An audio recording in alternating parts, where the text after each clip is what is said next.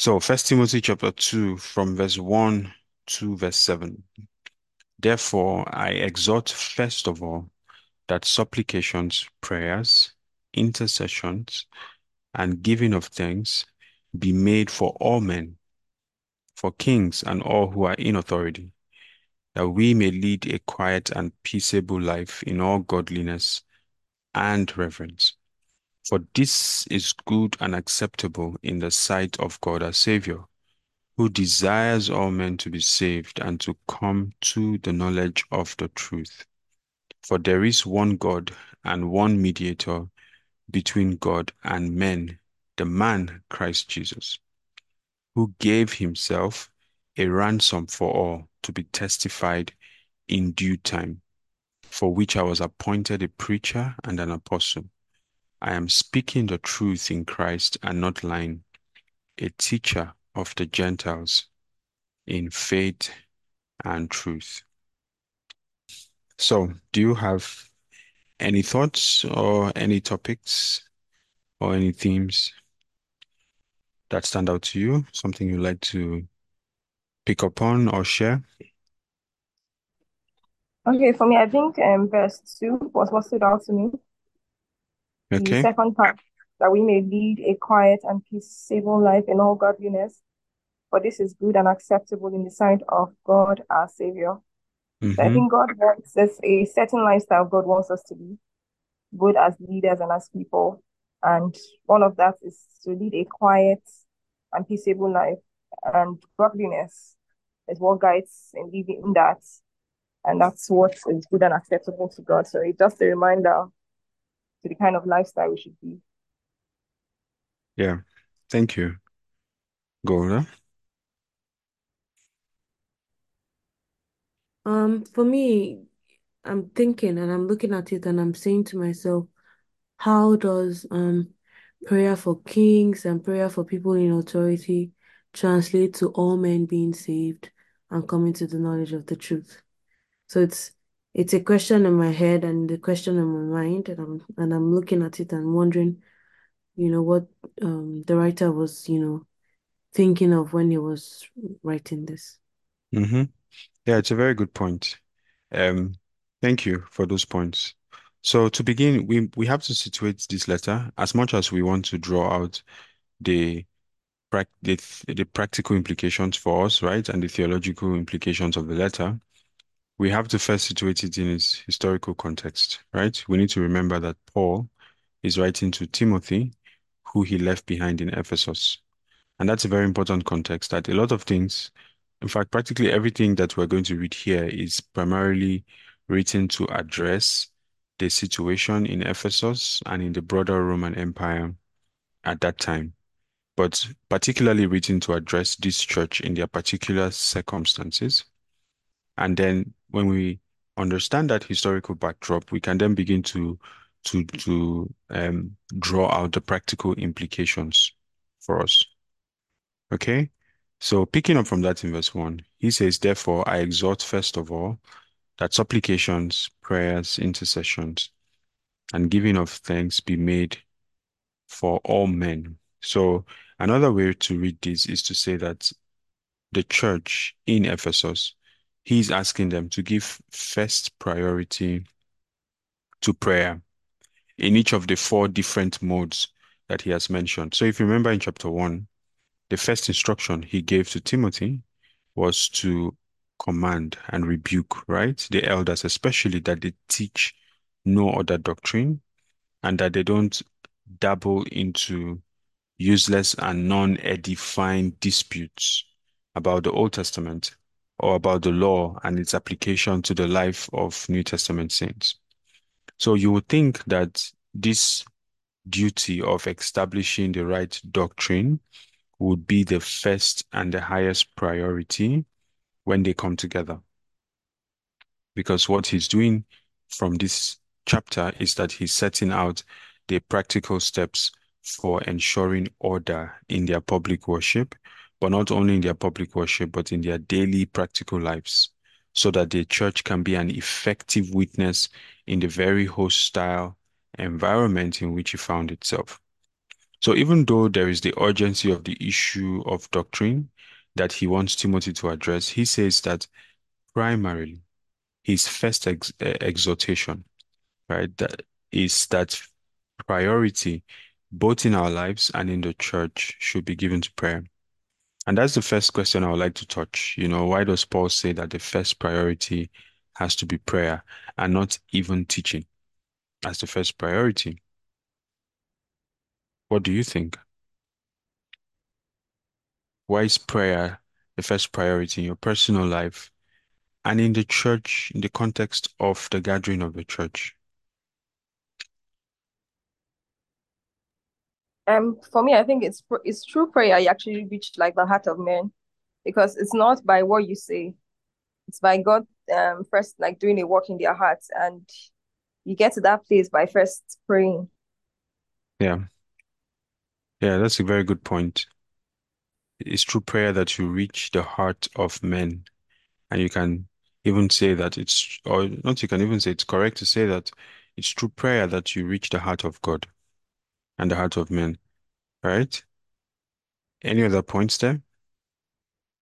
This reminds me of what Jesus said, Mm-hmm. when he was in the temple, chasing out all who were selling and all, that Mm, my house shall be called a house of prayer. So that speaks to, what God's intention for the church is. So it's a place of mm-hmm. prayer. And then there's one other thing I wanted to say, but I can't remember again now. Let's skip there. So, okay, sorry. If you remember, you can write in the chat. Thank you. That's a very good point. Jesus said, amongst all nations, the way that my house will be distinctly identified is that it will be a house of prayer. And I believe that the reason for this is because Jesus is trying to point the church, or rather point us back to the fact that life at its heart is spiritual. If we don't appreciate the spiritual dimension there is to life, then even the gospel that we're called to preach will make absolutely no sense, right? Because if you take the gospel, for example, when you look at all men physically, it doesn't look usually to the eye that the one who has Jesus in his heart is better, is different, is more privileged in any way than most people who don't know Jesus or who outrightly refuse him. So we need to find a way to get to the surface, to get underneath the surface, right? To get to the heart of what is there in order to be able to make even the gospel make sense. And Jesus is trying to remind the church that behind the physical reality of life, behind the physical struggles of life, behind the created order, there is an entire spiritual order. And prayer is our primary mode of connection. And that spiritual order is where the Father lives. I think that's what Judy just wrote in the chat, right? That part of why prayer is the first priority is that it's basically how we fellowship with the Father. Yes, the Father lives in the Spirit. When Jesus was setting out his doctrine for worship, he said that God is Spirit. God is Spirit. That was the primary revelation that he wanted the woman at the well to go back with in fixing her desire to know the right place to worship. He says those who worship God will have to do it in spirit and truth. So the God's creation is split up into the physical realm and the spiritual realm, and God has chosen to dwell in the spiritual realm. And you might think that God being spirit and being almost, should I say, manifestly confined to the spiritual realm is a disadvantage. But the spiritual realm is actually the realm of influence. Yes, it's the realm of influence, it's the immortal realm. That's the realm that births the physical. So if you look at the way creation happened, it's not so much that God got his hands dirty than it is that he spoke, he exercised his authority, and everything in the physical creation began to move in the direction of the authority that came from the spirit being that God is. It was only in forming man that God had got his hands dirty because there was a physical component. Man was that creature of God that was supposed to be the bridge between both, that is supposed to be the bridge between both realms. So that's an important first point that we have to lay to heart, right? That at the heart of life is spiritual, and our Father is spiritual, and He dwells in the Spirit. So any activity that we do in the name of religion, in the name of worship, in the name of faith, that does not connect to the spiritual reality is just dead religion, right? It's not touching reality. And it doesn't matter how faithfully and how zealously we do it. It's very easy for us to have an organized system because that's unfortunately what a lot of church life has become, a very organized system of community, of fellowship, of singing even that does not go into the realm of the spirit. And this is the thing that Jesus always addressed when he talked about the praying hypocrite or the fasting hypocrite. And when he taught his disciples about prayer, he warned them that when you want to pray, do not be like the Pharisees. Those people do not realize that prayer is a spiritual business. So they do it in order to be seen. They do it for an earthly reward. And they the curse of such an existence is that they never get to do business with the realm of the spirit, which is the place where prayer really counts, which is a place where prayer really makes an impact. All that their prayer does is that it leaves an impression, no matter how strong, on the heart of men, but it never travels and journeys enough into the place of impact to really meet the needs of men and to satisfy the desire that is upon the heart of God. And so anything that we do in the name of spiritual exercise is supposed to um, terminate, it's supposed to find its terminus in the realm of the spirit. And so even our coming together, right, as believers, is supposed to terminate in the realm of the spirit. We're supposed to arrive at that place in the spirit where we meet with God, because it's at that place where we are strengthened. It's at that place where the physical realities of life begin to find their answers, begin to find their solution. And prayer is the means by which we arrive there. It's the means by which we fellowship with the Father who's in the Spirit. I always say that in Christ we've been blessed with so many riches, right? That's what Ephesians chapter 1, verse 3 says, that blessed be the God and Father of our Lord Jesus Christ, who has blessed us with all spiritual blessings in the heavenly places in Christ Jesus. There is no blessing that is left out of that arrangement. But you see, it's only when we begin to pray, because those blessings are spiritual and because they are locked up in the spirit realm, it's only when we begin to pray that that the riches of those blessings start, we start organically and experientially seeing them in our lives. It's only when we begin to pray. And because we are physical beings, our life is occupied often with a lot of physical commitments, right? A lot of physical engagements. And so that means that by our very nature, we are prone to be worn out, right? By our very nature, we are prone to be, should I say, exhausted. By our very nature, we are prone to be earthly. Let's put it like this. And so it means that there is no amount of spirit life that we can have that will be enough. Because we are physical beings, we will always need to plug into the repertoire, the repository of spirit supply. Yes, we'll always need to plug into it. You're going to need grace tomorrow morning when you wake up. You're going to need grace tonight when you go to bed. You're going to need grace 3 weeks from now. The fact that you are so full of grace today and you are able to walk in the paths of God does not necessarily mean that to be the case tomorrow. You're going to need grace moment by moment. And it's only when we open our mouths in prayer that the riches of Christ's kingdom start, that we begin to lay hold of everything that is in that kingdom for us. Okay. So this is why prayer has first priority. But then he says that we need to pray for all men, right?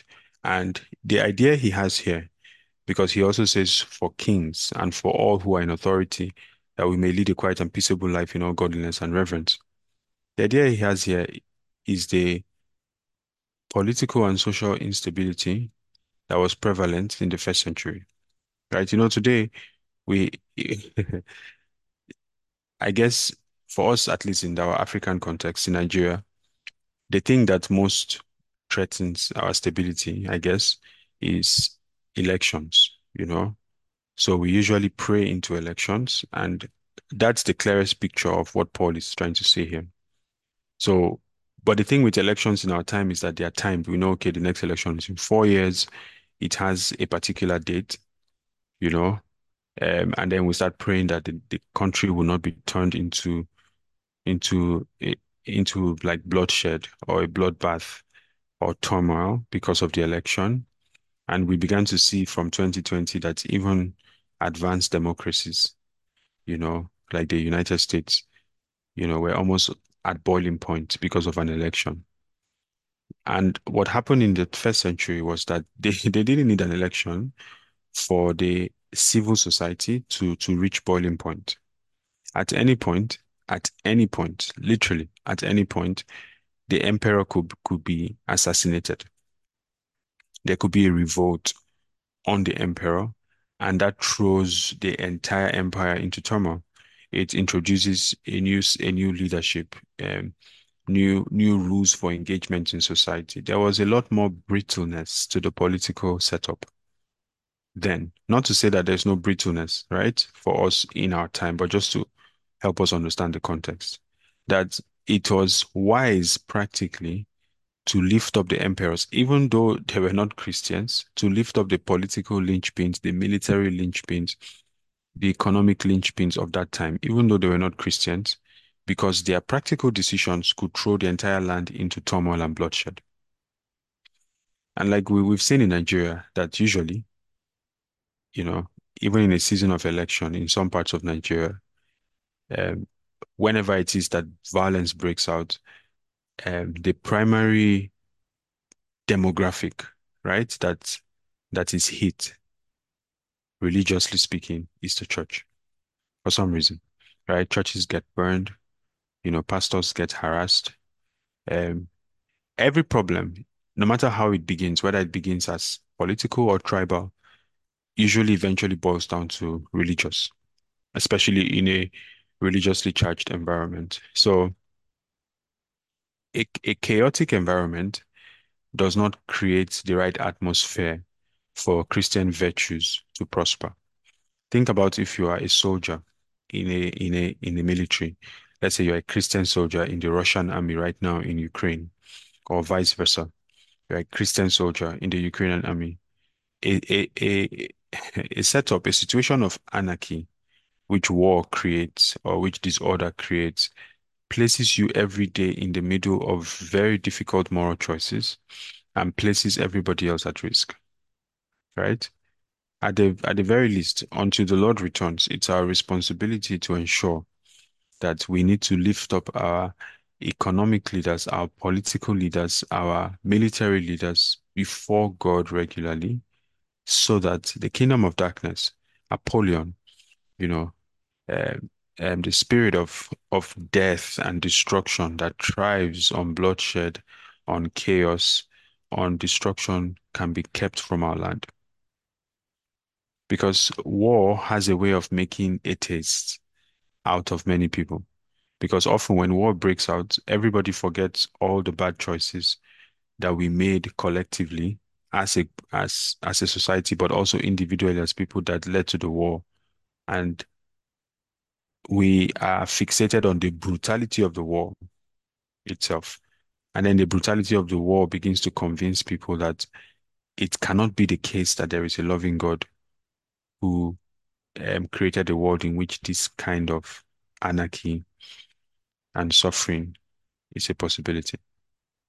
Right? We don't often remember the human responsibility that was there, whether by us or by our fathers or by just our neighbors, the human responsibility that is there in leading to that situation. So Paul invites us to always be praying for all men. Like Golda hinted at, men are also spiritual, right? And the same way that the spirit realm is what influences, even subconsciously, the natural realm, a man's life is most influenced by the activities of his spirit than by anything that goes on the external. And so it's possible that in liaising with the Father of spirits, which is our Father in heaven, we can bring restraint to the spirits of men. If it's in the will of God, we can even turn the spirits of men not by ourselves, right? But by supplications, by prayers, by intercessions, by thanksgivings, we can turn the spirits of men around to do the bidding of the Father. So does that make sense to us? Yeah. Okay. And my second question then is, how would you differentiate supplications, prayers, and intercessions? I think giving of thanks is quite obvious, right? How would you differentiate supplications, prayers, intercessions? Are they the same thing? They're all prayers, but they're all different kinds of prayers. Okay, how are they different? You have Intercessions, you identified that are, they're different. Sorry, go ahead. yes. Okay. So I can't remember. I know there's a word for supplication. I can't remember right now, but I know intercession. They're standing like in the gap of a Yeah. cause or a person. Okay. Then supplications, I can't remember how the particular word you used to describe that. Okay. I think you like that was a good attempt. They are different indeed, and it can be very confusing sometimes to realize the difference between supplications and prayers, especially. So supplication has the idea of making a request, right? And usually it's a request that is accompanied by earnestness. So you're asking for a need, whether on your behalf or on behalf of someone else. You're supplicating, right? You're earnestly requesting a need. So that's what Paul is saying, that some of our prayers will be taking the practical needs, the practical needs of men around us and bringing them to God, right? Now, prayers is a very general expression of communicating with God, right? Any act of communication that is an expression of the desires of the heart towards God is prayer. And so prayer is a bit more all-encompassing in that it's not just limited to petition or supplication, right? It's not just limited to the pressing in of needs. It's that deliberate art of expressing desires towards God. Whether those are just desires of love, you know, or just desires of, what happens when you come to a friend and you just begin to converse. You cannot categorize the conversation into very neat categories. Sometimes it can be like there can be a request in there, or it can just be a connection of the heart. That's what the idea of prayer is. That as we think about all men, we're supposed to express desires for them. These desires are different from supplication in that it may not necessarily be the things that they might need, as it were, but through our conversation with God, we are able to um, essentially pick up what's on his heart and express those desires to God through prayer. Prayer is the expression of desires, the connecting of hearts, just that flow of communication. And he's saying that we should do it for all men. And then he now mentions intercession. Intercession is different from supplication. So it's not completely technically correct to say that intercession is the work that is merely praying for other people, because in supplication, right, you can be praying for other people as well in supplication. In petition, you can be praying for other people. But what intercession is specifically about, and the word intercession itself, even in its original meaning, has nothing to do with prayer in that sense, which is why Paul was able to use it side by side with the word prayer, because intercession means to go between. In fact, the original word is interview, right? It is to bridge the gap where it is lacking. So the primary ministry of intercession that we have been given in the New Testament is bringing men to the heart of the atonement of Christ, right? To the heart of the sacrifice of Jesus. So every time that there is an injustice that we observe, every time there is a challenging situation that we observe, we are supposed to stand between men and God, right? And then what we're trying to do is to reconcile everything towards the atonement of Christ. So intercession is what you do whenever it is you are reconciling. Yes, that's intercession. We don't have time to go through the Old Testament and look at the word paga that is translated intercession. You will see that it's less about prayer, right, than it is about meeting together, about bringing together, about connecting together. So on one hand, there is the atonement of Christ, and that atonement of Christ has made the salvation of every man possible. That atonement of Christ has made the healing, the deliverance, the salvation of every man possible. But you see, not every man has come into the reality, into the richness, into the experience, right, of that salvation. And through priesthood, God brings us in between. God gives us that privileged position to stand in between, to reconcile men back to the position of the cross. So intercession is a very specific ministry that deals with reconciliation, whereas supplication is purely the expressing of needs. But when we talk about intercession, we are dealing with the ministry of reconciliation. So that's the difference that Paul makes between them. Now, it's important that I mentioned that difference in intercession because we see here, right, from verse 4, that there is a desire that God has, which is God desires all men to be saved and to come to the knowledge of the truth. It's interesting the language that Paul uses when he says it's a desire that God has, right? So he didn't say that God is going to make sure that this happens, but rather he says that this is a desire that God has. But you and I know that the fact that God desires that all men should be saved does not mean that all men are saved, right? Or does not mean that all men are being saved.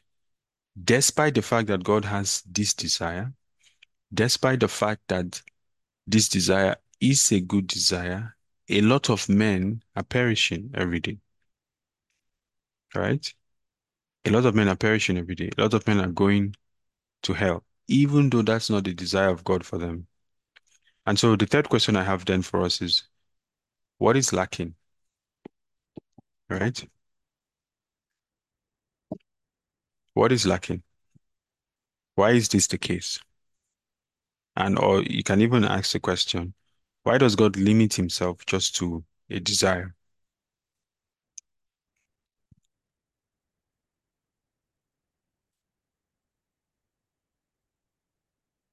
So you could say, for example, right, that God desires for you to be in health and for you to prosper, right? The Bible says, I know the thoughts that I think towards you, says the Lord, thoughts of good and not of evil, to give you a hope and a future, to give you an expected end. You could say that God desires all these things for you. But you see, we're not going to see the working out of those desires if we do not, on as if two things do not happen. First of all, on the individual level, if we do not respond to God. So it's a question. So God desires it for us, yes. But do we also desire it, right?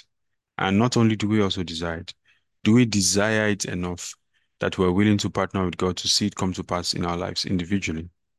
But then on a corporate level, remember we started by saying that life is spiritual and God is spirit. So God has decided to operate from the spirit realm, right? And so that means that the way that his desires will be accomplished on earth is by his influence upon the life of people on earth.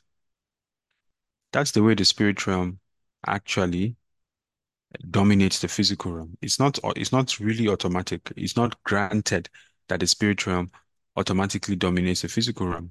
The way it works is by influence. So spirit beings in the spirit realm look for agents of influence. It is the extent to which a spirit being has influence on a person's life, right? That the desires and the ability of that spirit being will be manifest in the physical creation. So that if God does not find enough people whom he can influence to birth his will on the earth, to pursue his will, to stand in the gap, to perform that reconciliatory ministry of intercession, then it's very likely that many good things that God desires will not be physically manifest. It's very likely. And it's very important for us to always consider this point. I know that for us in our African context, this is not a problem for us to understand this, right? Because our prayer mode by default assumes that God wants to fix every problem, and that's good.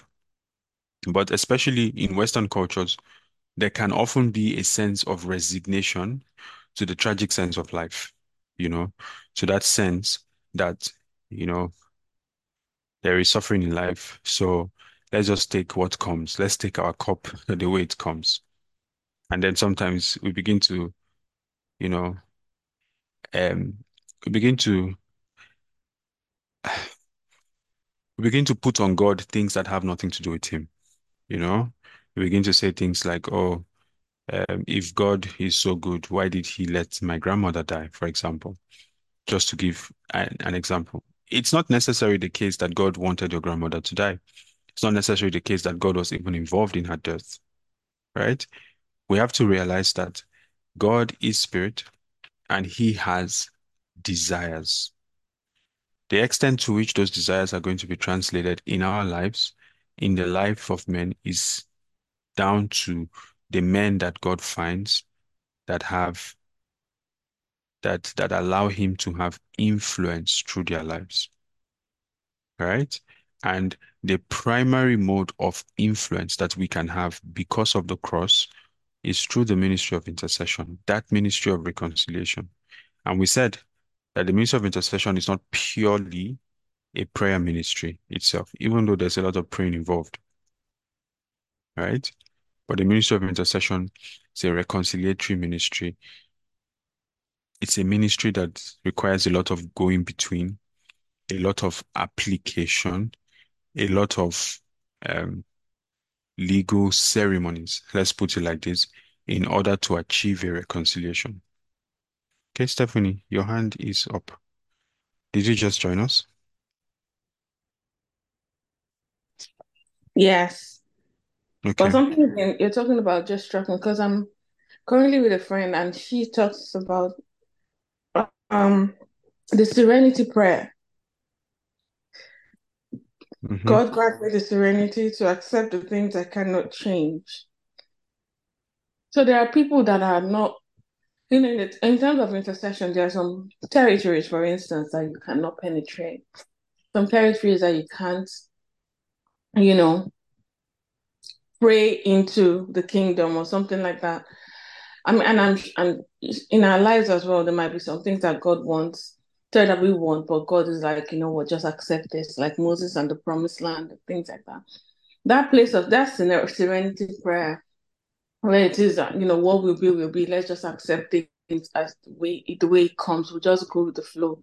What part does that play in this narrative, in this thing that you're saying at the moment? As in, is there a point in time where we go, okay, yes, now I just need to accept what's done.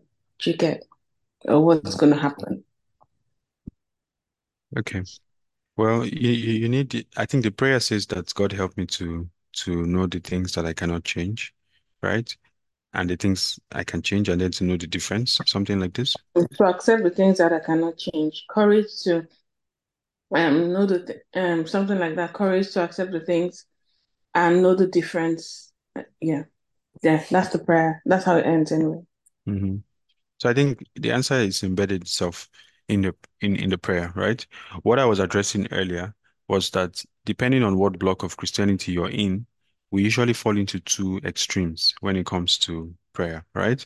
In our mostly Pentecostal slash um, charismatic slash African context, we fall into the one extreme of extreme faith, right? Let's call it extreme because that's really what it is, where by default we assume that God intends to change every situation by fire and by force. In fact, even some of the languages we use in prayer gives us the impression that, it's really about how loud we can pray, how much we can pray, because, the thing must shift by fire and by force. And our mistake on that front is that we often do not receive the first side of faith. You know, we've always said that there are two sides of faith, right? Faith is both a gift and a calling, right? By when I say faith is a gift, there's an impartation of faith that must happen before the exercising of faith happens.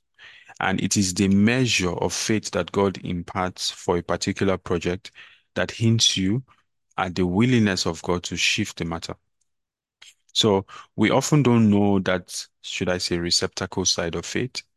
We often don't even approach it too diligently, and we just often jump in the exercising part of faith, pleading the blood, casting out, and then we what we find out is that we end up for a very long time in the same circles. But I think we tried to address this a little bit last week, right? When we said that faith always begins by hearing. There must be a receiving part. So I'm supposed to understand by fellowshipping with God, what is God's perspective?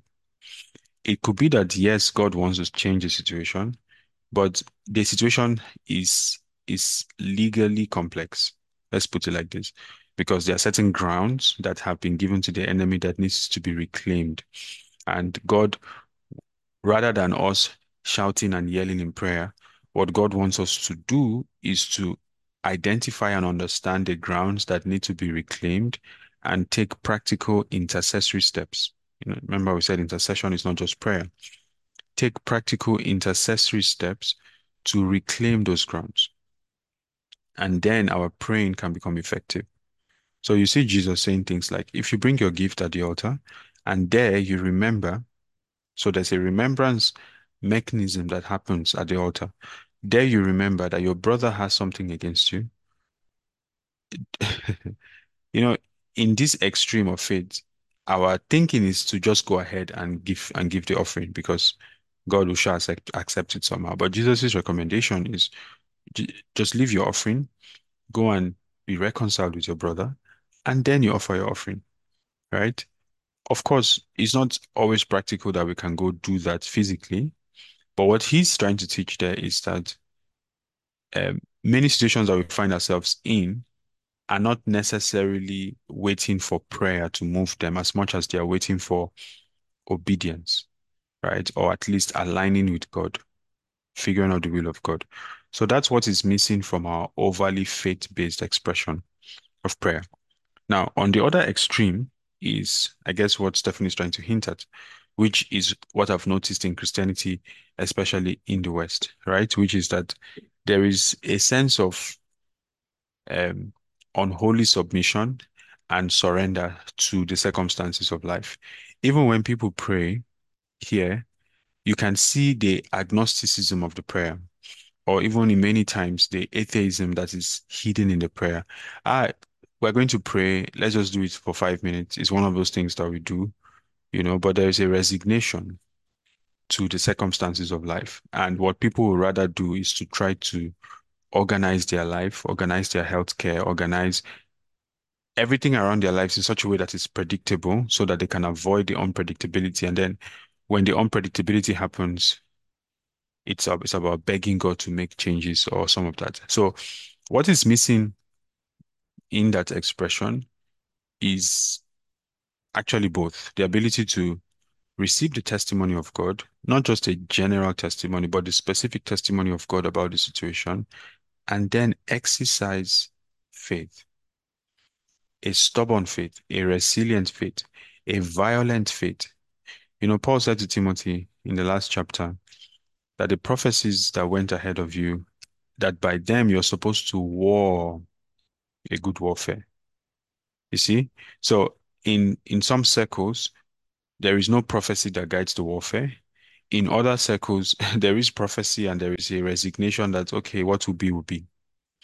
But Paul says that the correct position is in between.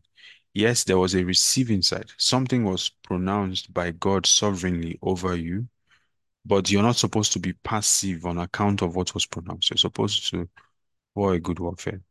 And then, of course, the serenity prayer, or I don't know what's called, mentions that what we need is the discernment, right? That's what we need, the discernment to know the difference. Yeah, so it's not every situation in your life and in my life that God intends to change immediately. I believe that God intends to change most situations. Most.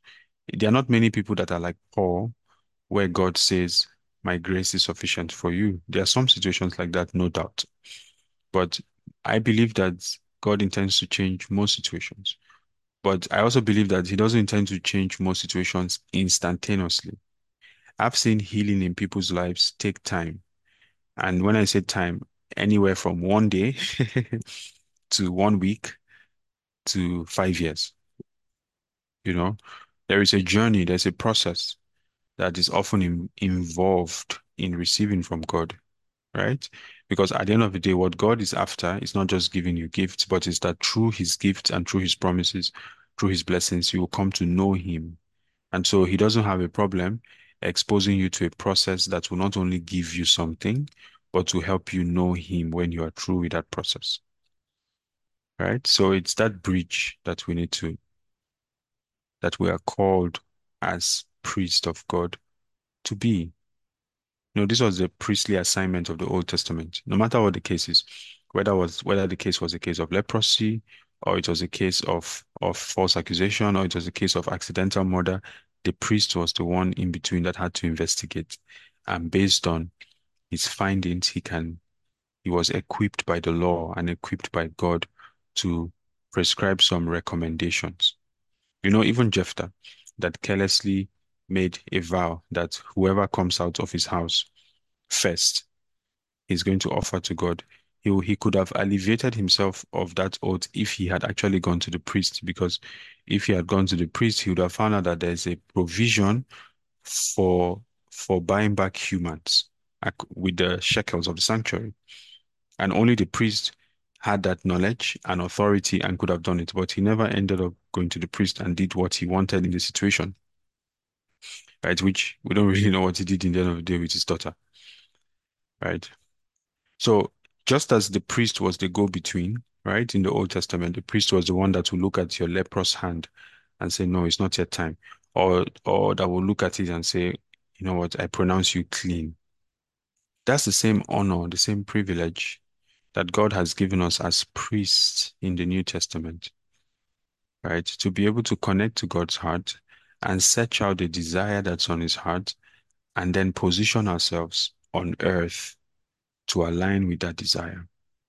And that's what I want us to trust God for, that will be visible in each of our lives. Okay, does that make sense to us? Any thoughts there before we move on? Makes sense. Thank you, Joshua. You're welcome.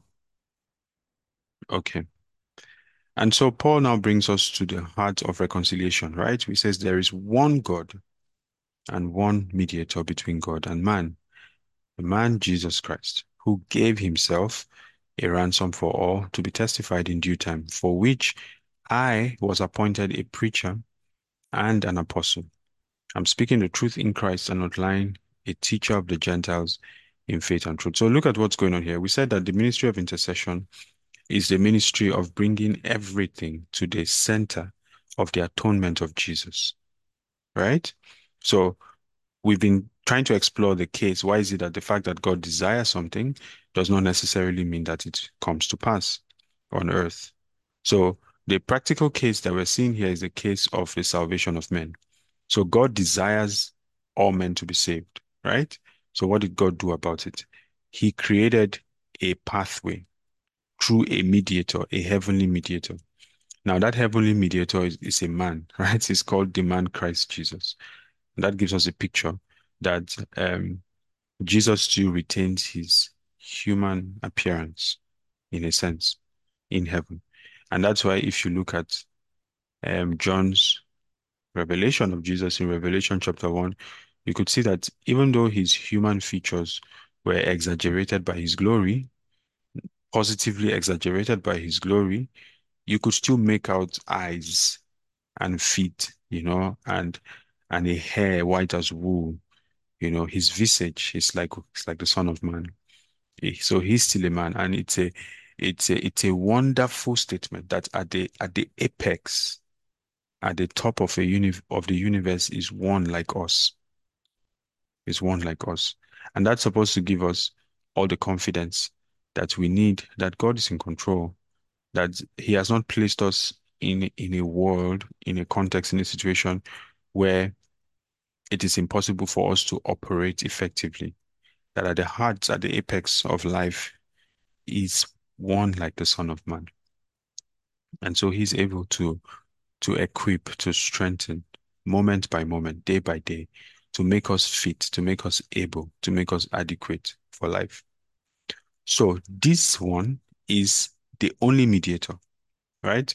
So anybody who will be saved, what one mediator means is that anybody who will be saved will have to come through Jesus, right? There is no other way to come. You have to come through Christ.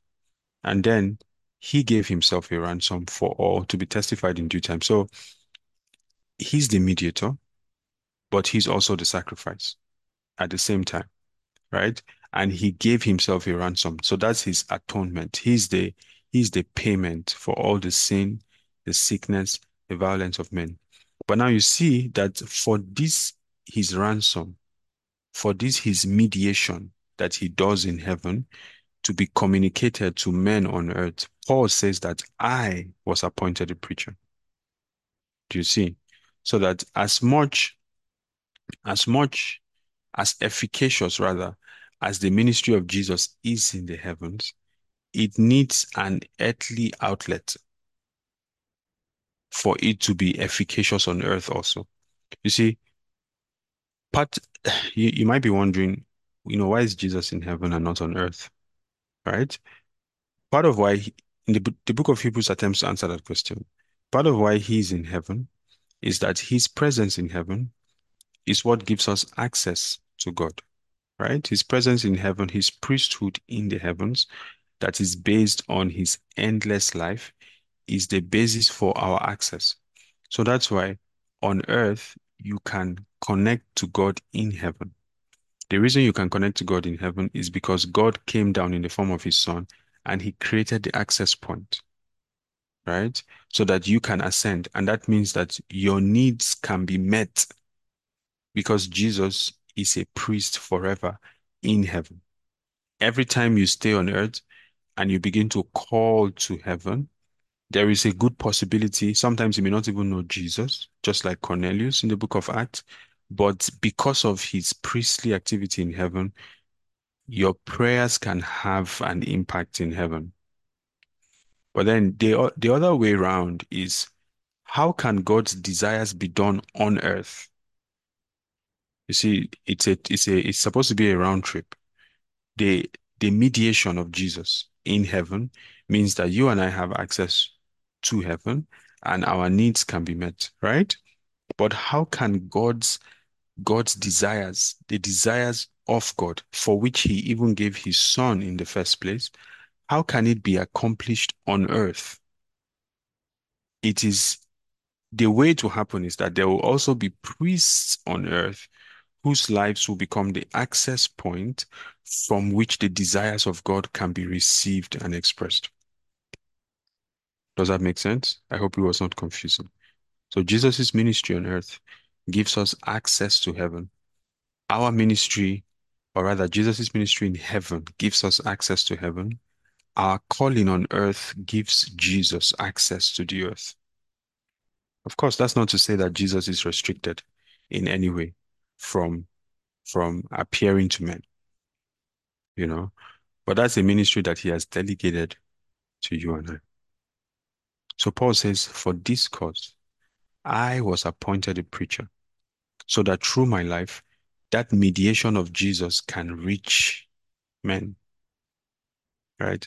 And you see, you and I don't have to be preachers and apostles for us to also be ambassadors of Christ, like Paul calls us in 2 Corinthians, right? All we have to do is to be Christians, to be new creatures who have received the life of Christ, for us to be his ambassadors. And our primary business is the ministry of reconciliation. So when Jesus Christ, your kingdom come, your will be done on earth as it is in heaven. That prayer is contingent, is dependent on a people on earth. Yes, on a person on earth that decides that through my life, the kingdom of God will come. And so that's why it's the case that The kingdom of darkness can thrive in a family until somebody arises in that family and begins to cry out, "Your kingdom come." Now, when that happens, a protocol of recovery begins. A protocol of recovery that will not have ever started if someone in the physical space did not stand up and cry out, "Your kingdom come." So, do you see the partnership that completes the will of God? That the ministry of Jesus in the heavens means that my needs can be met. But then the ministry of my life on earth means that his needs can be met. My greatest need is salvation, you know, and his ministry in the heaven makes it possible. And his greatest desire for me is my sanctification. And it is through that ministry that that can be worked out in my life. And my sanctification covers everything from my joy to my peace, to my health, to my prosperity, to everything. It is through his heavenly priesthood that all of that can be mediated to us on the earth. Okay?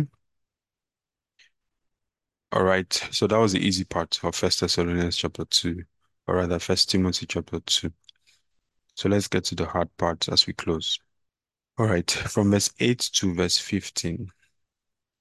I desire, therefore, that men pray everywhere, lifting up holy hands, without wrath and doubting.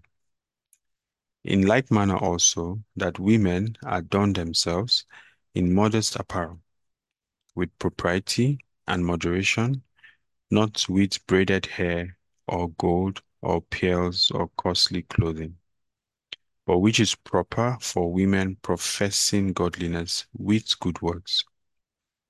Let a woman learn in silence with all submission. And I do not permit a woman to teach or to have authority over a man, but to be in silence. For Adam was formed first, then Eve, and Adam was not deceived, but the woman being deceived fell into transgression. Nevertheless, she shall be saved in childbearing if they continue in faith, love, and holiness with self-control. So, what is your reaction to these verses? I probably don't need to ask you what stands out to you in the verses, but what is your reaction to these verses? Hmm. A lot of controversy, anyways. Um, but one thing I would point out is one thing that I observe is Paul itemizing uh, practical points for order, right? And Mm-hmm. I'm looking at this from the context of this particular church he's referring to, right? And he's pointing out contexts for order because he's advising Timothy, who is the administrator of this particular church. Mm-hmm. He's giving Timothy practical steps in view of his age and some of the challenges he will experience because Paul was already here. And I'm sure Paul is speaking from experiences of the past. So, Mm-hmm. from the place you read, uh, he's just pointing out some very practical steps, to the young man and telling him, take note of take note of this. These are things to take note of in order to ensure, because this is in view of the understanding that his duty here is to defend doctrine. His duty Yeah. here, the reason I remember from the very first chapter we read, Paul said the reason why he wants him to stay here is to uphold and defend doctrine from unruly people. So I'm still bearing in mind that it's still within the context of that he's telling him everything he's listing out here. Yeah. Mm-hmm. Yeah, I think that's a very good summary of what's going on. It can be very tricky, like you said, to get caught up in the details, right, of exactly what this verse is saying. But it's good to take that zoomed out perspective, like you've highlighted, that his primary business in Ephesus is to establish order in their public life, but also in their personal lives, so that their lives can adequately represent the ministry of reconciliation that they're called to to model and to reveal to the rest of the Gentile world, right? And he's addressing the primary problems that are peculiar to Ephesus of that time and peculiar to this church that were a threat, right, to that order and that were a threat to the gospel. And obviously, the problem of a lack of submission and rebellion was at the heart of it. Okay, so we can take it one verse after the other. So verse 8 says, I desire therefore. So therefore is everything that we've explained previously, right? That in light of the fact that our ministry on earth is what creates an avenue, is what creates a premise, is what creates a platform, an opportunity for God to express himself. Paul says, I desire therefore that men pray everywhere, lifting up holy hands without wrath and doubting. It's interesting that he mentions without wrath and doubting. So he's referring, when he says wrath, he's referring to um, a very practical issue that can dilute the holiness of a man's heart, right? Which is any any sense of bitterness or contention that comes into your priesthood. It can dilute it and make it ineffective. And then doubting is what we have talked about earlier, which is the inability to exercise biblical faith. We've always said that there are two sides to faith, the receiving side and the exercising part. And in the exercising part, Jesus said, have faith in God.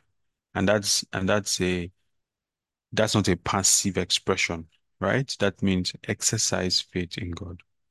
So that when we pray, we're supposed to remove our limitations, our doubts from the prayer and trust that if my hands are holy, right? If I'm not living in rebellion against God as a man, right?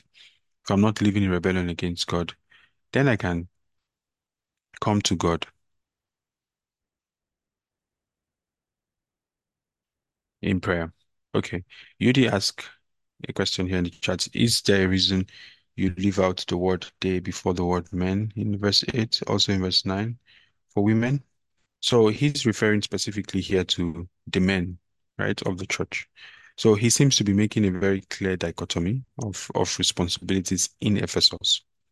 And going back to what Sammy said, this is for Ephesus, right?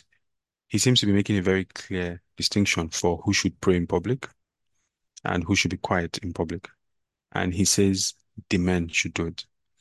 Now, I don't want to go into some of the cultural and historical background of that culture, of the culture of Ephesus, that made it necessary for Paul to give such an extreme instruction. But obviously, Paul is an apostle of Jesus Christ, and he was not mistaken at all in this instruction that he was given. But this is Ephesus, right? Where, like Sammy mentioned last week, Diana, the great goddess, was. And the historical perspective is that most of the pagan cults of that day were led by women. And apart from the spiritual implications of that, the the Christological implications of that, let's put it like this, the implication of that for Christianity was a subversion of authority that was inherent. It's like the reason why Satan set up such a system, right? Such a system of debauchery and rebellion, that at the head of the system was women, was a deliberate turning over of the order, right? Of God's created plan for men and women. It was a deliberate distortion of it and destruction of it. And the people he's writing to are not seasoned Christians. The people he's writing to are not Jewish Christians who have a record, a background of God's speakings and God's dealings with men. The people he's writing to are people whose only orientation is that pagan orientation. So this is just a little sprinkle of historical perspective, right? Because a lot of these scriptures that put very strict restrictions on the role of women in the church, the language used in them is very tied to the historical and cultural context of that time. And that's one of the instruments for discerning them. So in verse 9, he says, in like manner also. By the way, like you did, does that answer your question about omitting they in the sentence? Just let me know. And then in verse 9, it says, the women adorn themselves in modest apparel. So he preaches modesty because in that over-sexualized culture, modesty, especially among the women, in light of the ritualistic cultures and worship of that day, was not the public norm. Let's put it like this. And it was very easy for that culture, for that practice to flow into the church because the people who were deeply rooted in it, right, were the people who were now Christians. So these are not saints that came down from heaven to become Christians in Ephesus. These were people who had only known a certain manner of life. So Paul is addressing the way they braided their hair, the amount of flashiness that they displayed in the gathering, and what they considered to be worthy of attention and respect, costly clothing, and all of that, because this was a practical problem in Ephesus. But he's saying that instead of connecting to the roots of the city, I want you to display godliness with good works. So this this is the in Ephesus at this time, this is the role of reconciliation that the women were supposed to play, right? They were supposed to be a witness in that society that was completely different from the thing that that society had become, especially for women, right? So those two verses are not very troublesome. But then the troublesome ones are from verse 11 to verse 15, right? Where it says that let a woman learn in silence with all submission. And I do not permit a woman to teach or to have authority over a man, but to be in silence. So again, the first thing I'll say here is that um, this scripture must not be interpreted in isolation. Because if we interpret it in isolation, then it's very easy for us to extrapolate the things that are said here, right? And apply them to all the church in all the ages, in all the locations. And if we do that, we are going to be contradicting even the New Testament itself, including the Old Testament, right? So if you read First Corinthians chapter 11, right, where Paul was talking about the head covering of a woman, it was very clear in the Corinthian church that Paul did not refuse the women from praying in public, right? He didn't refuse them from participating in public worship. His major concern was their submission, right? That women should always exercise any kind of ministry within the church from a covered position, from a place of spiritual submission, because the this is the order that God has set.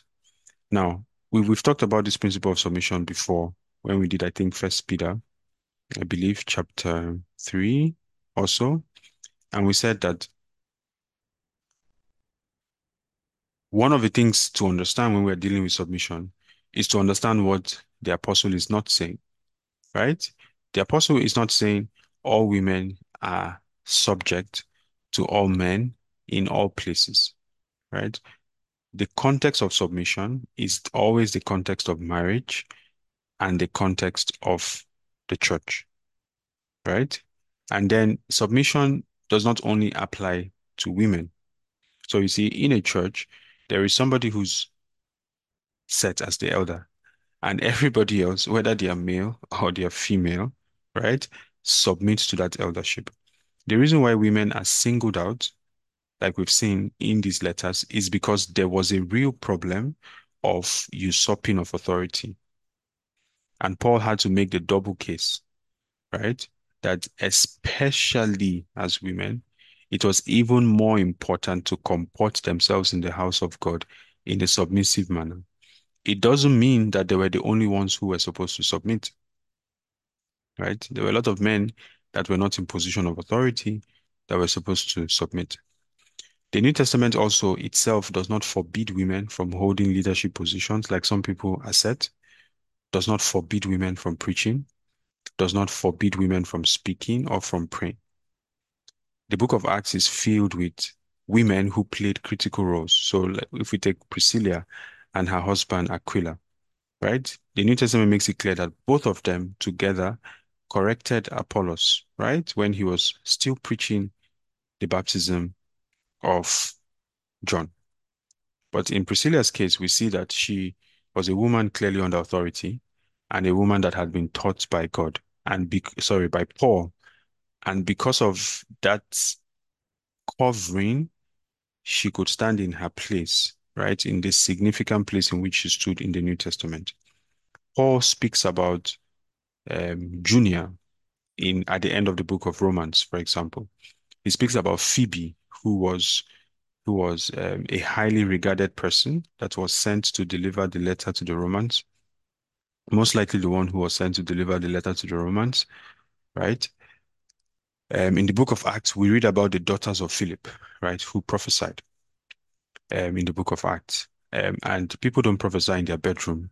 They prophesy, and if it's captured in scripture, they prophesy in the context of the church. They prophesy in the context of the body of Christ.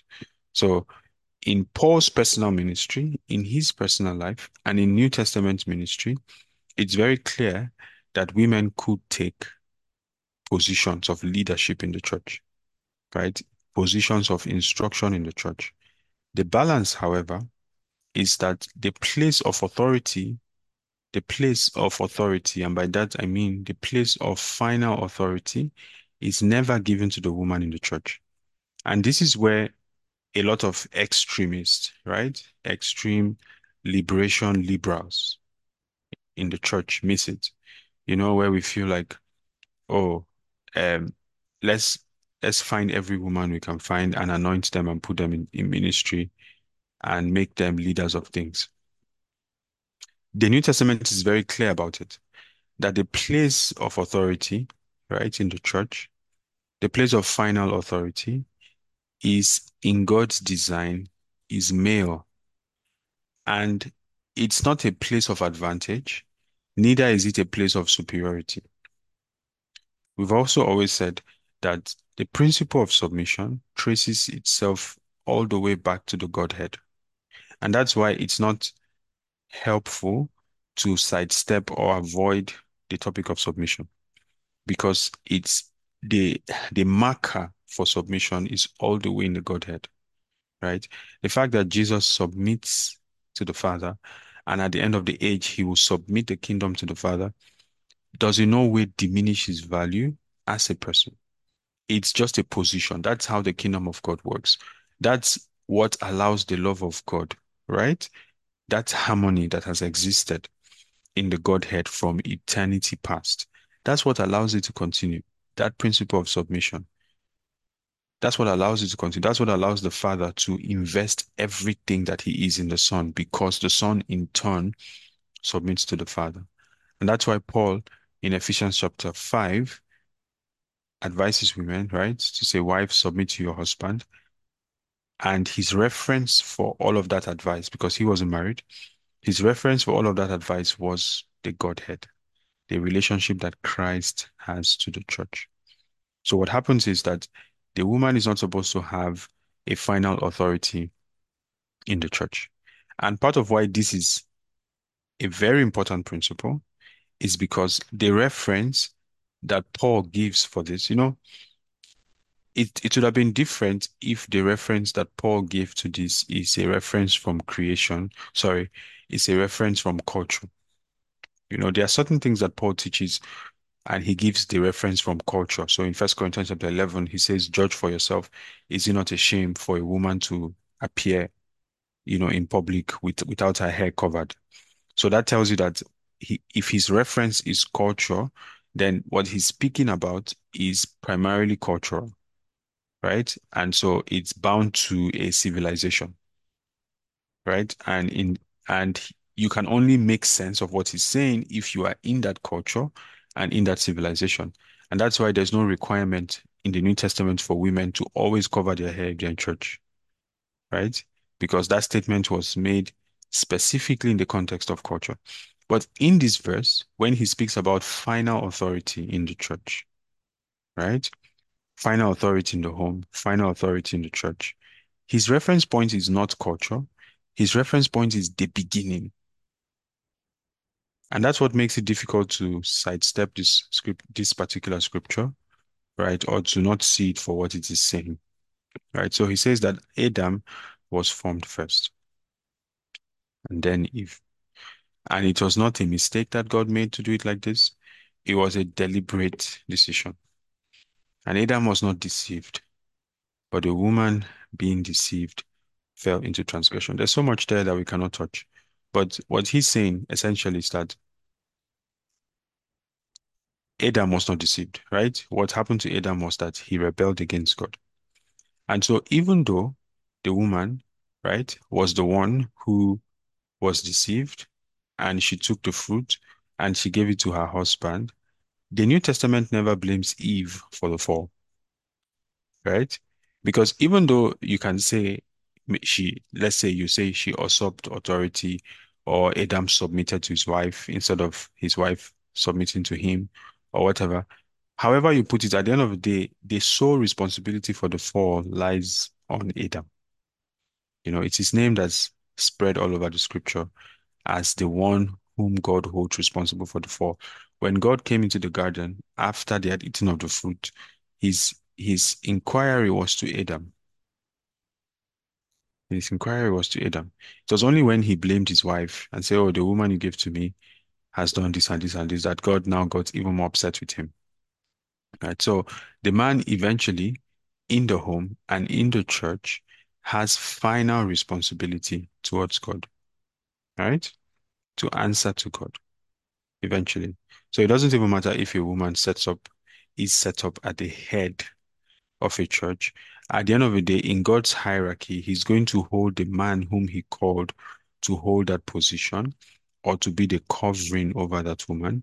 He's going to hold that man responsible, right? This is how the kingdom of God works. And that's something that's important for us to see. Just the same way that the topic of prayer is spiritual, right? And we cannot discern or understand the topic of prayer if we do not understand the spiritual nature of life. We must see that when we're dealing with authority and submission, we're dealing with a spiritual reality. And this is why our culture, our generation cannot relate to these two things, authority and submission. Because there's nothing in our physical life, right, that makes those two principles obvious. And we've seen that the principle of authority and submission progressively has been degraded at all levels of our society, not just at the family level or at the church level, but also even at the governmental level, you know, rebellion against government, rebellion against teachers, rebellion against everything that signifies authority. And it has almost become ingrained in our minds that we can actually rebel. But this is not God's order.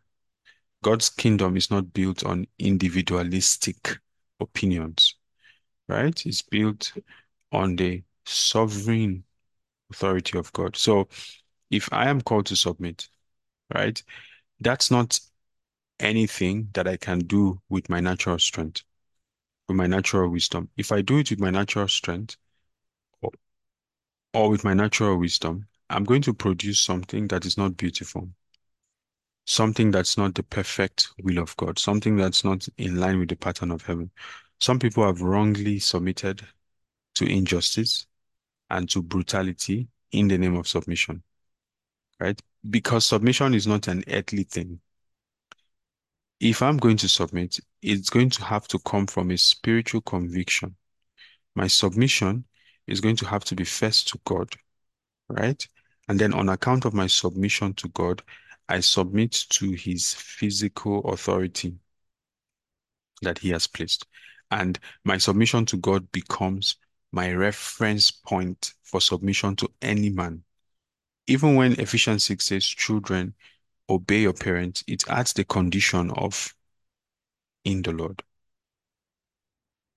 Okay, so submission is spiritual and it's going to look different for each of us. We're not called to submit to injustice. We're not called to submit to brutality, but we are called to submit to God and to trust him to then show us how that works itself out, right? In our daily dealings with men. Okay? So this is the application of what Paul is saying for us, right? In the historical perspective, the application for the women was don't teach. And don't teach there are many reasons for it. Like we've said, there's a historical reason, but there's also the theological reason. What we have today as the compendium of New Testament doctrine was not yet developed in written form at that point. So teaching at that point had a very serious weight of authority in the church. And for discernment purposes, Paul says, don't teach, especially in this church. Okay? Yeah, that was a bit of explaining. So I would like to hear from you. What are your thoughts? Any thoughts or questions? Yeah, Sammy.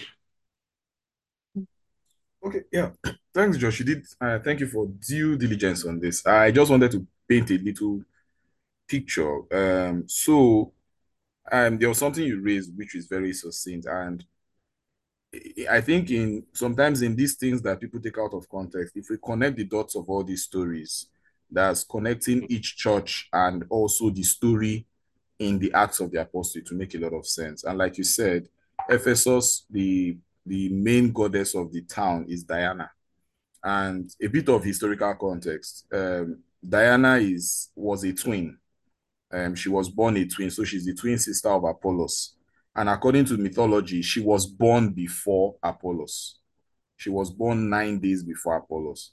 So in this culture now, it is assumed, and which is one of the reasons why most of these cultures consider women as preeminent over men. And like you rightly pointed out, is Paul trying to let them know that your is the order of doctrine. You understand? The doctrine of what you are being brought into is not that of Diana, but is that of what God, who created heaven and earth, has done. Um, it reminded me, and just to also point something, it reminded me of. I know we'll get there too, but like you rightly pointed that in chapter 5 of this same place, he was advising um, Timothy on how to speak and how to deal with certain people, all for the sake of order as well.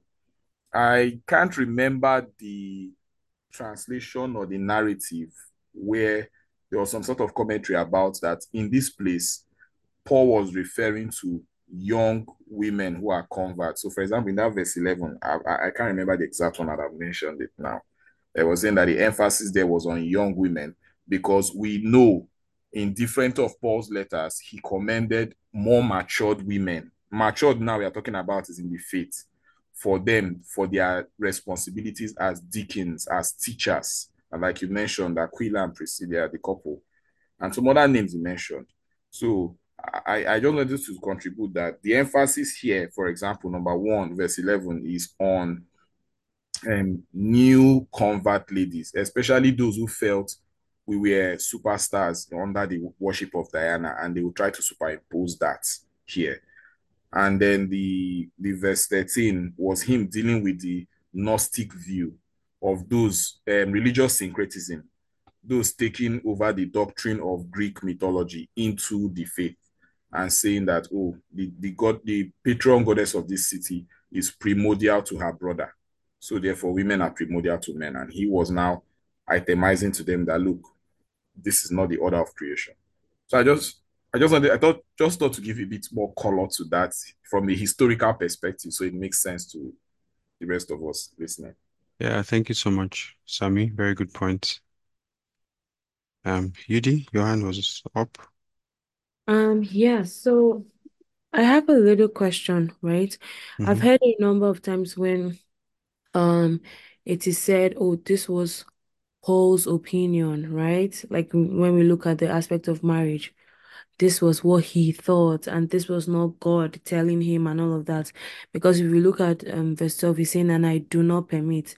Yes, I understand the context and the dynamics of what was going on in Ephesus at the time. But can we also say that this was Paul's opinion and this was not an express instruction from Christ as to what was to happen in Ephesus? Okay. Thank you for that question. No, it wasn't Paul's opinion. Of course, the people who propound those teachings are the people who have submitted themselves to the culture. Of course, like Christianity has always been countercultural, right? But even more so over the past 40 to 80 years, right? Since the advances in technology that empowered women to come more forward, not just in the church, but in society, enabled women to become like to give them a stronger voice in society and play their God-given role in society. Society has began to shame the church, right, about practices like this. And a lot of those, this was Paul's opinion, um, comments are designed to sort of pacify society. But you see, when you start on that path of trying to appease society, it's a very slippery slope that you cannot get to the end of. I want to show you that it wasn't Paul's opinion, though, from Second Corinthians chapter, no, First Corinthians chapter 14, because he did address something similar to the Corinthian church, verse 34. Okay, let your women keep silent in the churches, for they are not permitted to speak, but they are to be submissive, as the law also says. So, first of all, there is there is an element of the Old Testament that preaches this gospel. So it's not Paul's opinion, the gospel of submission. And if they want to learn something, let them ask their own husbands at home, for it is shameful for women to speak in church. Now, this part is clearly cultural, right? Because you can see in Paul's ministry that women spoke in church, but this was purely cultural, right? Or did the word of God come originally to you, or was it you only that it reached? If anyone thinks himself to be a prophet or spiritual, let him acknowledge that the things which I write to you are the commandments of the Lord. Right, Judy? The things which I write to you are the commandments of the Lord. You see, Mm, submission is at the heart of what it means to be a Christian. Before we talk about male-female submission, submission itself is at the heart of what it means to be a Christian. We are called primarily to submit our God, to submit to God, right? To submit our wills. This was what Jesus modeled. He says, Lo, I come in the volume of the book. It's written of me to do your will, O God. The idea was that I have a will. I'm an independent being. I can choose my own way. I can think my own way, but I lay all of that down, right? Because of the Father. And why Paul gives the Adam and Eve reference and the reference of childbearing is to show us that the fall of man is what actually aggravated this situation of submission. That because of the fall, submission became an even more necessary element of redemption. Right? So Jesus himself practiced submission. Now, we are not only called to submit to God. If we're actually going to be Christians, we are also called to submit to his providence, right? To the very circumstances in which he plants us. Remember that in Jesus' life, he had to grow up for 30 years and he wasn't doing ministry. That means that he practically didn't have authority over many people, including his parents, right? Because he was not fully independent in that time. And one of those times, when they found him in the temple and he was talking with those Pharisees and all of that, the Bible says that even though he rebuked them and told them, are you not aware that I should be about my father's business? The Bible makes a commentary that he followed them home and he was subject to them. There's no reason why the creator of the universe should be subject to Mary and Joseph, right? And if we can summarize the curriculum of Christianity, it's from Matthew chapter 11, verse 28 to 30. Come unto me, all you who labor and are heavy laden, and I will give you rest. Then he says, take my yoke upon you and learn from me. Jesus positions himself as the example of submission, which is why in the book of Ephesians, when Paul preaches about headship, Jesus is the perfect example. When he preaches about submission, Jesus is the perfect example. So that whether I'm called to be the head or I'm called to submit, Jesus is my perfect example. Right? So Christianity, at the heart of Christianity, there are a few principles that are at the heart of Christianity, but one of them is submission. In fact, God sometimes calls us to submit to circumstances. If you read the Sermon on the Mount, Jesus says, if somebody forces you to go 1 mile, go 2 miles, right? If somebody slaps you on one cheek, you turn the other cheek. The reason why it doesn't make sense to us is that natural man um, is prideful, and submission is not our natural disposition as men, but it's a core element of what it means to be in the kingdom of God. It's a test that is going to come to our holiness. And you see, the extent to which we are submitted to God is the extent to which we are going to exercise the dominion of God, right, on the earth. And all of this is not to say that women cannot have, because again, people take this to the extreme and make this absolute, right? But if we read through the Bible itself, the Old Testament, you're going to read in the book of Judges that the Spirit of the Lord came upon Deborah and she judged Israel. And when you read the storyline, there's no demarcation, there's no punctuation, there's no difference between the leadership quality, capacity of Deborah in that season, the effect of her leadership, the number of years that the land had rest after her leadership.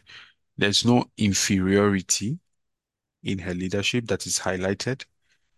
But the thing that made her a leader is not that she took it upon herself to become a leader. It's that the Spirit of the Lord, that's what made every judge.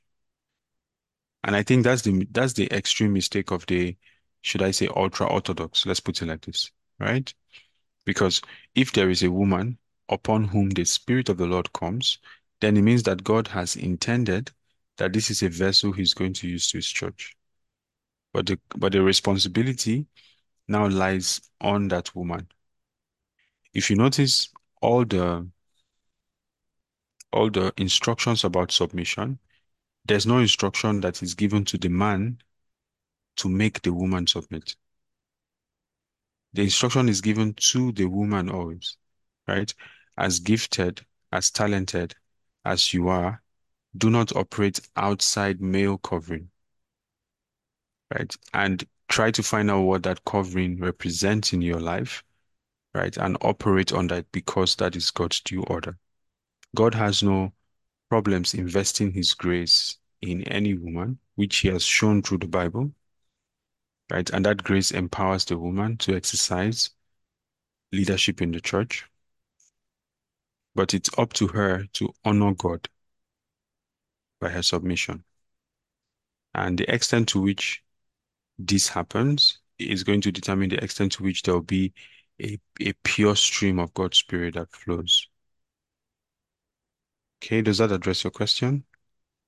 Yes, it does. It does. Thank you. Okay, you're welcome. So it's not in the realm of opinion. Um, as somebody who preaches the gospel, this is not the kind of verses that we like to preach because, um, yeah, I would probably not have written it like this if I was the one who wrote it, right? But part of what it means to trust God is to trust that His wisdom is right for us in every age and in every season. Okay, verse 15 says, nevertheless, she will be saved in childbearing if they continue in faith, love, and holiness with self-control. So this is perhaps arguably the most difficult scripture in the whole of the New Testament, or one of the most difficult scriptures. But just to touch on it very quickly, Paul does not say that she will be saved through childbearing. So childbearing is not a means of salvation, right? Salvation is by faith in Jesus. So that's the first thing. And every time we read the word soteria in the scriptures, especially in the New Testament, which is the word for saved, it's important that we understand saved from what, right? Because salvation has different expressions. So that's why you see in the New Testament salvation used in the past tense, in the future tense, in the present tense, because there's salvation from different things. You can be saved from the power of death, but that's different from being saved from the power of sin. And that's different from being saved from the presence of sin. And that's different from being saved from the attack of the enemy, right?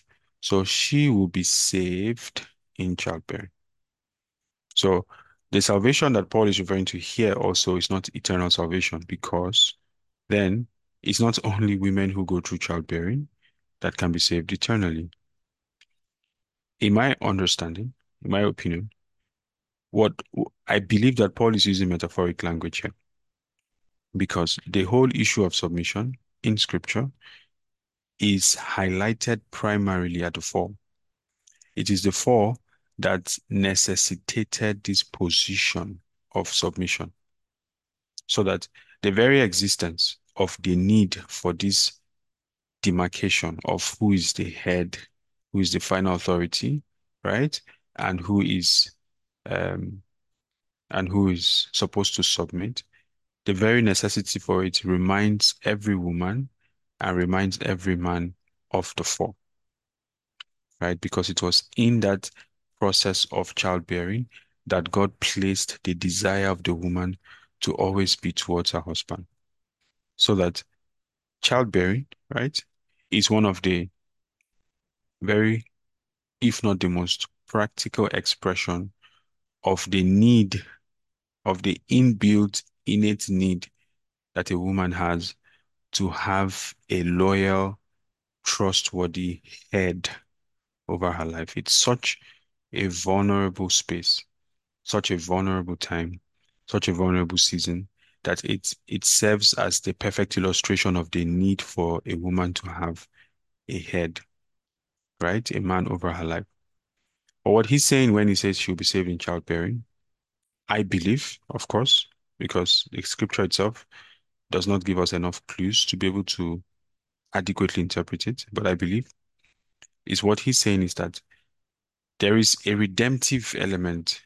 There is a redemptive element to childbearing, right? That process, that process, no matter how easy your pregnancy is, that process is a journey. It's a process you cannot escape from. It lasts for 9 months. And when the 9 months are over, you begin another process of raising a child, right? There is a redemptive element to that process that positions a woman spiritually to be able to function in a capacity that she could not function prior to going through that experience. Spiritually. Spiritually. All of this stuff is spiritual, right? It's not physical. There is a redemptive aspect to childbearing, so that in many churches or church setups, for example, women that are ordained um, elders are those who are in a marriage, who have had children, and they are ordained to be in positions of authority that they may not have been in if they had not gone through that experience in Christ. So it's as though this is a redemptive open door that Paul leaves open, a redemptive pathway for women to be able to exercise the authority that God gave them from creation. Right? Remember, when God was blessing man in creation, there was no distinction. The Bible says that male and female made he made them male and female, and he blessed them. And he said to them, be fruitful and multiply, replenish the earth, subdue. So the dominion mandate was given to them. But the distinction of submission was introduced into the picture on account of the fall. And Paul is suggesting here that the process of childbearing is a redemptive process in the hand of God that can restore a woman to that place in the church of God where they can exercise the full authority of creation. That's the best interpretation that is consistent with all the other teachings of scripture that I can provide at the moment to that verse. We bless you, precious Father, for your word that challenges us, but changes us and transforms us, Lord. I pray that you make us a house of prayer, a people of prayer, that you plant in us a hunger for prayer, so that we can Amen. become agents, effective agents of your reconciliation work on earth, Lord. And I pray that concerning the issues of order, of authority, and of submission, Lord, I pray that you open our eyes.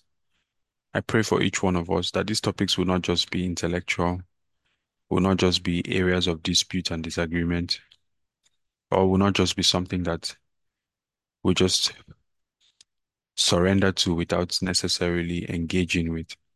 But I pray, Lord, that you open our hearts and you open our minds and that you speak to us, Lord, in these topics, that you lead us into true submission in the places where you're calling us to submit, that you show us what that means, what that looks like practically in our lives.